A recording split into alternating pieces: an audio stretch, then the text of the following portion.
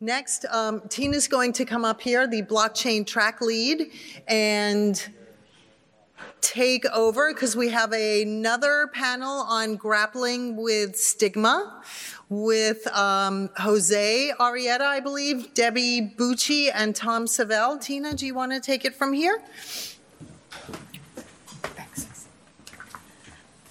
All right. So yes, up next we have Grappling with Stigma and Celebrating Ingenuity with Failures and Negative Data. And we were running just a few minutes behind from the lunch session, so I'd like to actually hear Heather's thoughts as moderator, if she would like to trim some time from this session, or if you would like to trim time equally from both sessions that are coming up. The only possible right answer is equally from both sessions. Okay, perfect. So in this case, we'll shave off about 7.5 minutes from this session, and then we'll shave off another 7.5 minutes from the next panel session. So that way we're back on track for our 2:15. Thank you. Good job. Nice to see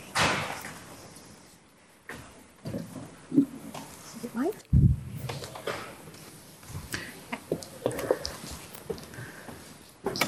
Great to see you in person. Yes, great to see you.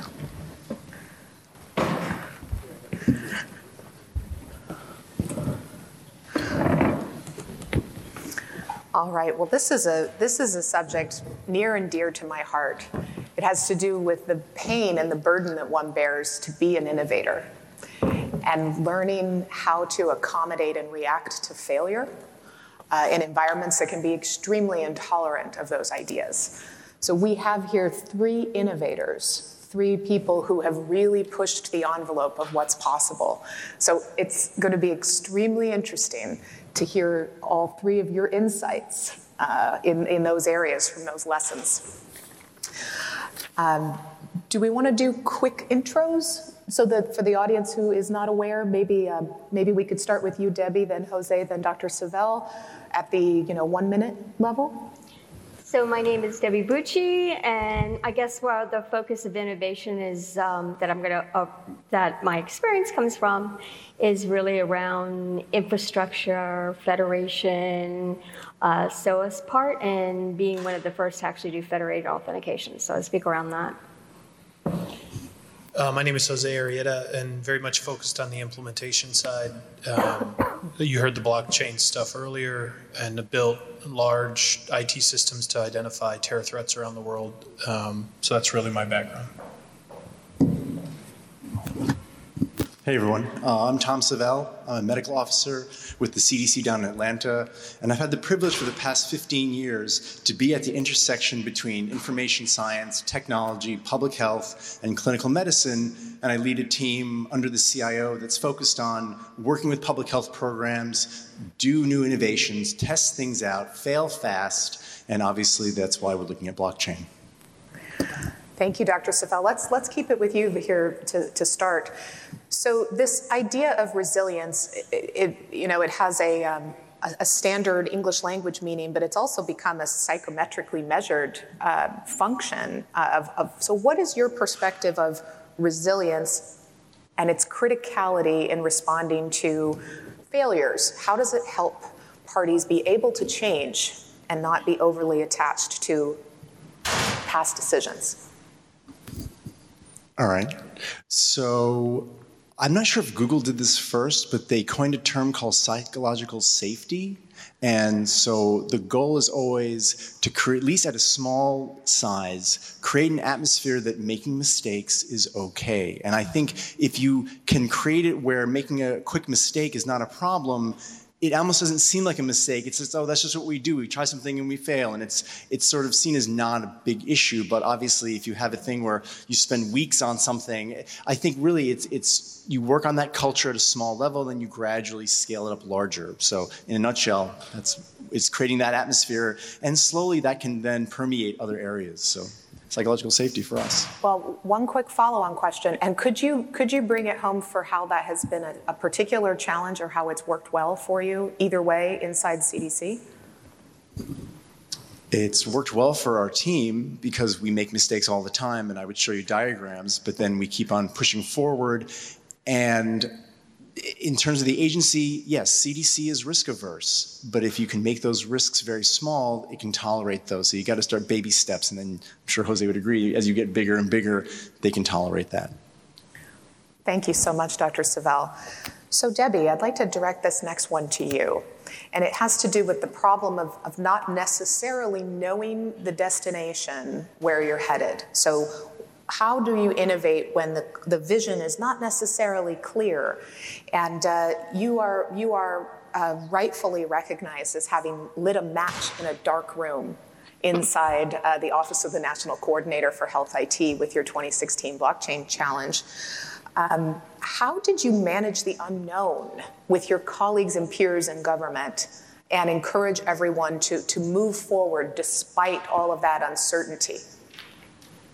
So I really think you truly need to believe in your product or your mission or where you're going. And if you have a belief as something is possible, then that passion will translate and go to others. For an example, my father was an ice cream man for 35 years, but he believed in Good Humor ice cream. And he believed it, sold it. So in that same kind of thing, if you had that passion of a sense of not quite knowing, just for, so we're going to talk about the blockchain specifically, the idea that there is this passion around the cryptographers that were really looking deeply into it.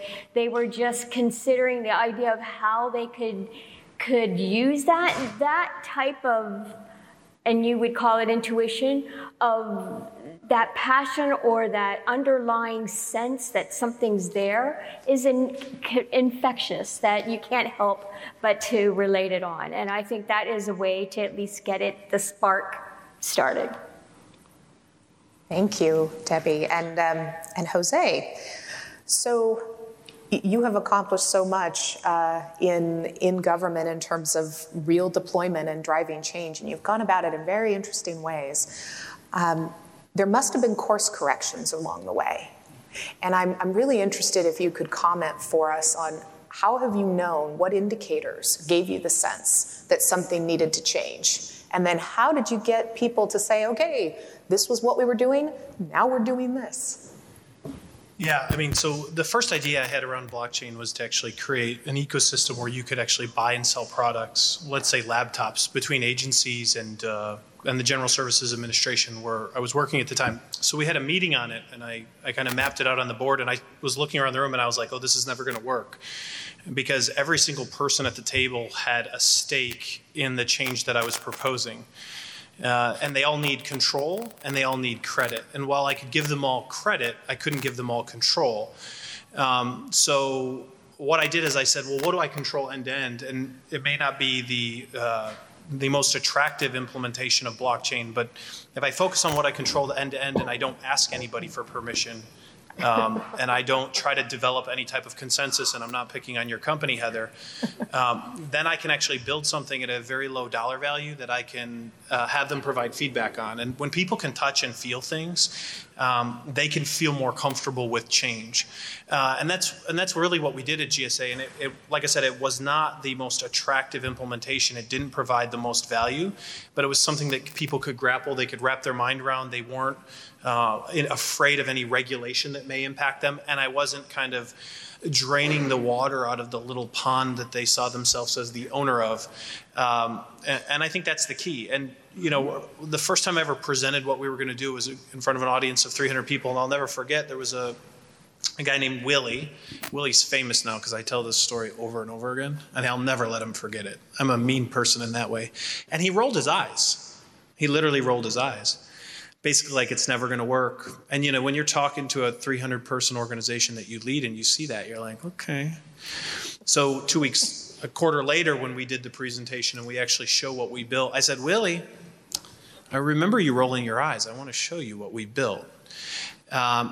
And you got to be able to accept that criticism, right? Not everybody's going to like you, and not everybody's going to like the direction you're going in. So I think those are kind of the things that I've learned along the way. And I'm fine with that. My wife's probably not the happiest with it because it definitely creates some mood swings at home, right? Some days you're happy and some days you're sad, but that's the only way you're going to actually change anything. It's interesting that you say not everyone's going to like you. And let's shift the conversation to this idea that was on the subject of the panel about stigma in two contexts. One, as the stigma attached with putting yourself forward and driving something ahead of the majority, in fact, being in the extreme minority and having the courage to advance. There's a stigma connected with that. There's often backlash. Let's talk about first, just quickly, stigma as innovators, and then I want to talk about how you position failures and pivots. Maybe we could start with you, Debbie. So because we're talking in the federal context, the most success about moving ahead, I do agree, is operating under the bar of, coming from my experience from NIH, very much is always a creative experience where you're allowed to try and kick the tires. But where the tension comes is when you get above that line and you get noticed by those who are actually, your approach may be threatening others that are out there. And that is I think that is the toughest, that when you change that bar, that there is a realization this could make a major impact to other processes that are going on. I think that is the largest challenge. Mm-hmm. I think and I don't see Oki here, but when we were doing our implementation that we're working on right now, I actually sent a series of text messages until probably like 3 a.m. back and forth with Oki, who graciously actually responded to all of them, where we argued against what we were doing, just to make sure that we were right. And I'll never forget, my wife actually woke up at some point. I tell this story all the time, but it's true. And she laughs when I say it, but she actually woke up at one point at like 2 a.m. and she's like, his wife hates you. And she rolled over and went to sleep. And she's like, and then the next day she's like, what are you doing? I said, I'm arguing against our strategy, right? Because, if you're going to stand up in front of 100 people and say that you think this is right, you better be prepared for the criticism that you may get. Mm-hmm. And you better have thought it through. You may not have the right answer. You may be going with your intuition and your gut, and you may not be correct, and that's okay. But you better have thought through the question itself. I've said this publicly. I think I sent you the article. If you don't agree with blockchain, then stand up and say it in front of 100 people. If you agree with blockchain or some technology or some change in a business model, stand up in front of 100 people and say it, right? Because that's what leadership is.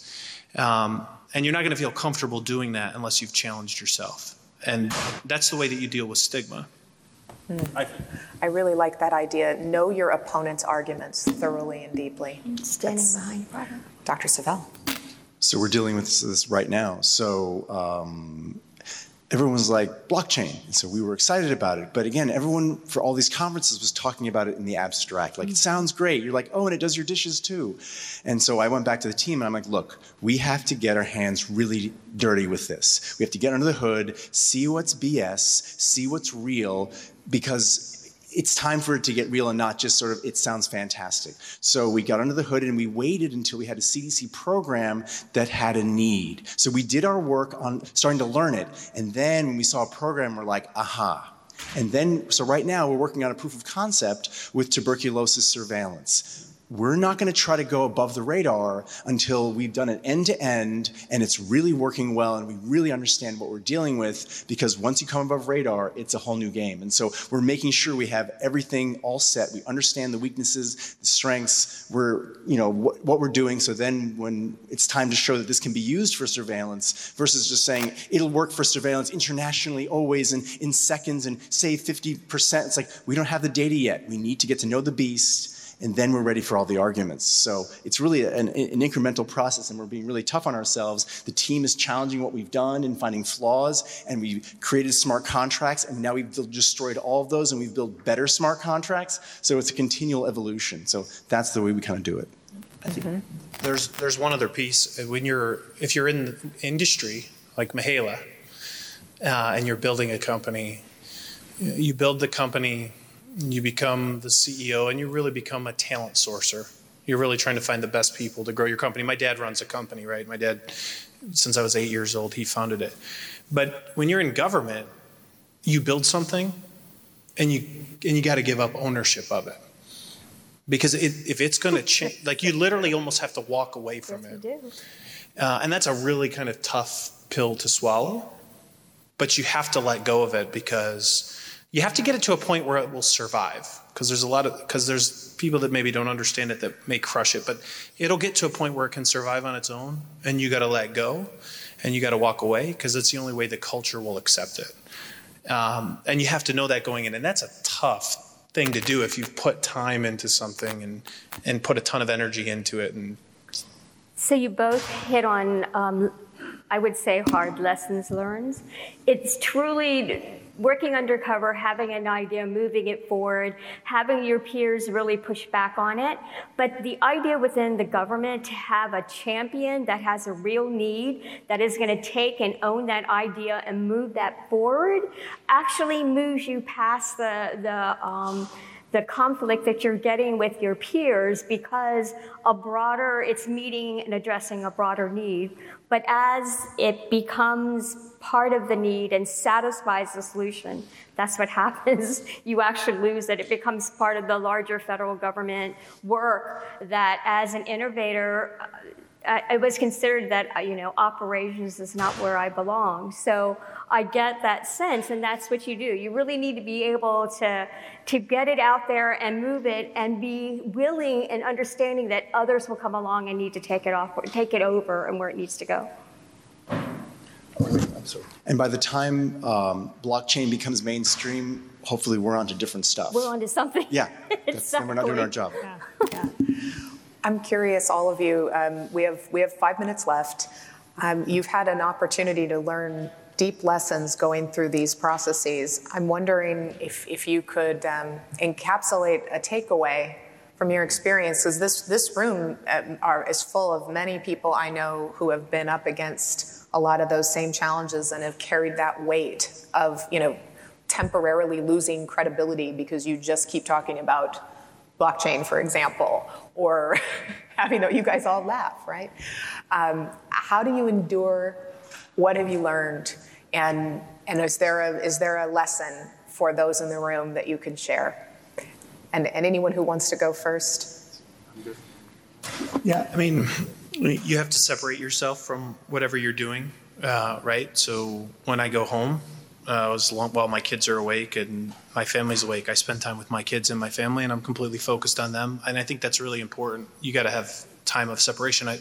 But I think the other thing that's really important, it's interesting to run into Heather, Tom, who I talked to when we built our first blockchain when I was at GSA, at Mihaela, Sean. There's so many familiar faces here. Alec, when you're actually building something, folks like Sean will post something and send you an email and say, hey, this is great, keep pushing the envelope. Would you come and talk at Georgetown University Saturday morning and share what you're doing? And then you kind of find some like-minded people who will give you feedback. They may understand the challenges that you're encountering, but they also give you support. And you have to find people like that for the ideas that they give you in terms of how to implement, but just for the hug that they'll give you when part of your implementation fails and you have to pivot to something else. It's important to find some like-minded folks that understand kind of what you're going through and what you're trying to do. And it's interesting that I keep running into those people, and there's more at this conference, but you guys are just the few that I see in the room. And you will continue to run into those people because they're the ones that are willing to push the envelope. So just really quick, the classic thing of it's not the technology, it's the people and the process. It's also the tech. And just like you all have heard, you've seen bad EHR implementations, there's going to be bad blockchain implementations, and you have to do it right. And we've had our team and did things and we're like, this is really not good. Wrote some bad smart contracts. So it's not the tech's really fast and easy. I've never seen tech easy. Even with mobile apps, it's a quick mobile app, we'll just use a multi-platform thing, we can punch it right out, it's phone gap, whatever. I'm just saying, it's never easy. Anyone who says tech is easy hasn't been in it long enough. It's true. Thank you, Dr. Savel. And the other thing as there's going to be another wave. So that right now everything is very much an innovation, but at some point, somewhere, someplace, we're going to see flavors of blockchain that is going to be actually implemented into product. And then those products will then be forced to interoperate with each other. So there's this other layer of what you imagine standard A to be and how you implement it versus others implementing it. You're going to get there'll be another wave of, I hate to say the word interoperability, but the whole idea of interoperating with each other that will, in its turn, for at least for some of the work that I've worked on, because we came in roadblocks of things that didn't work the way you think, you end up having to integrate out of the box, which then in turn gets folded back into the product. So there's a way that you can actually help move the industry forward, and I that's another lesson learned. So super quick, so Jose doesn't know it yet. So Jose and we're using different flavors of blockchain, but I think in a way that's good because it'll force us to figure out how can we make everything work using different flavors. So I'm purposely using a different one just so we can be educated about it. So it should be interesting. Yeah, that interoperability message is so key. Thank all of you for your insights and for all of the leadership you've provided us in this industry. All of you, thank you.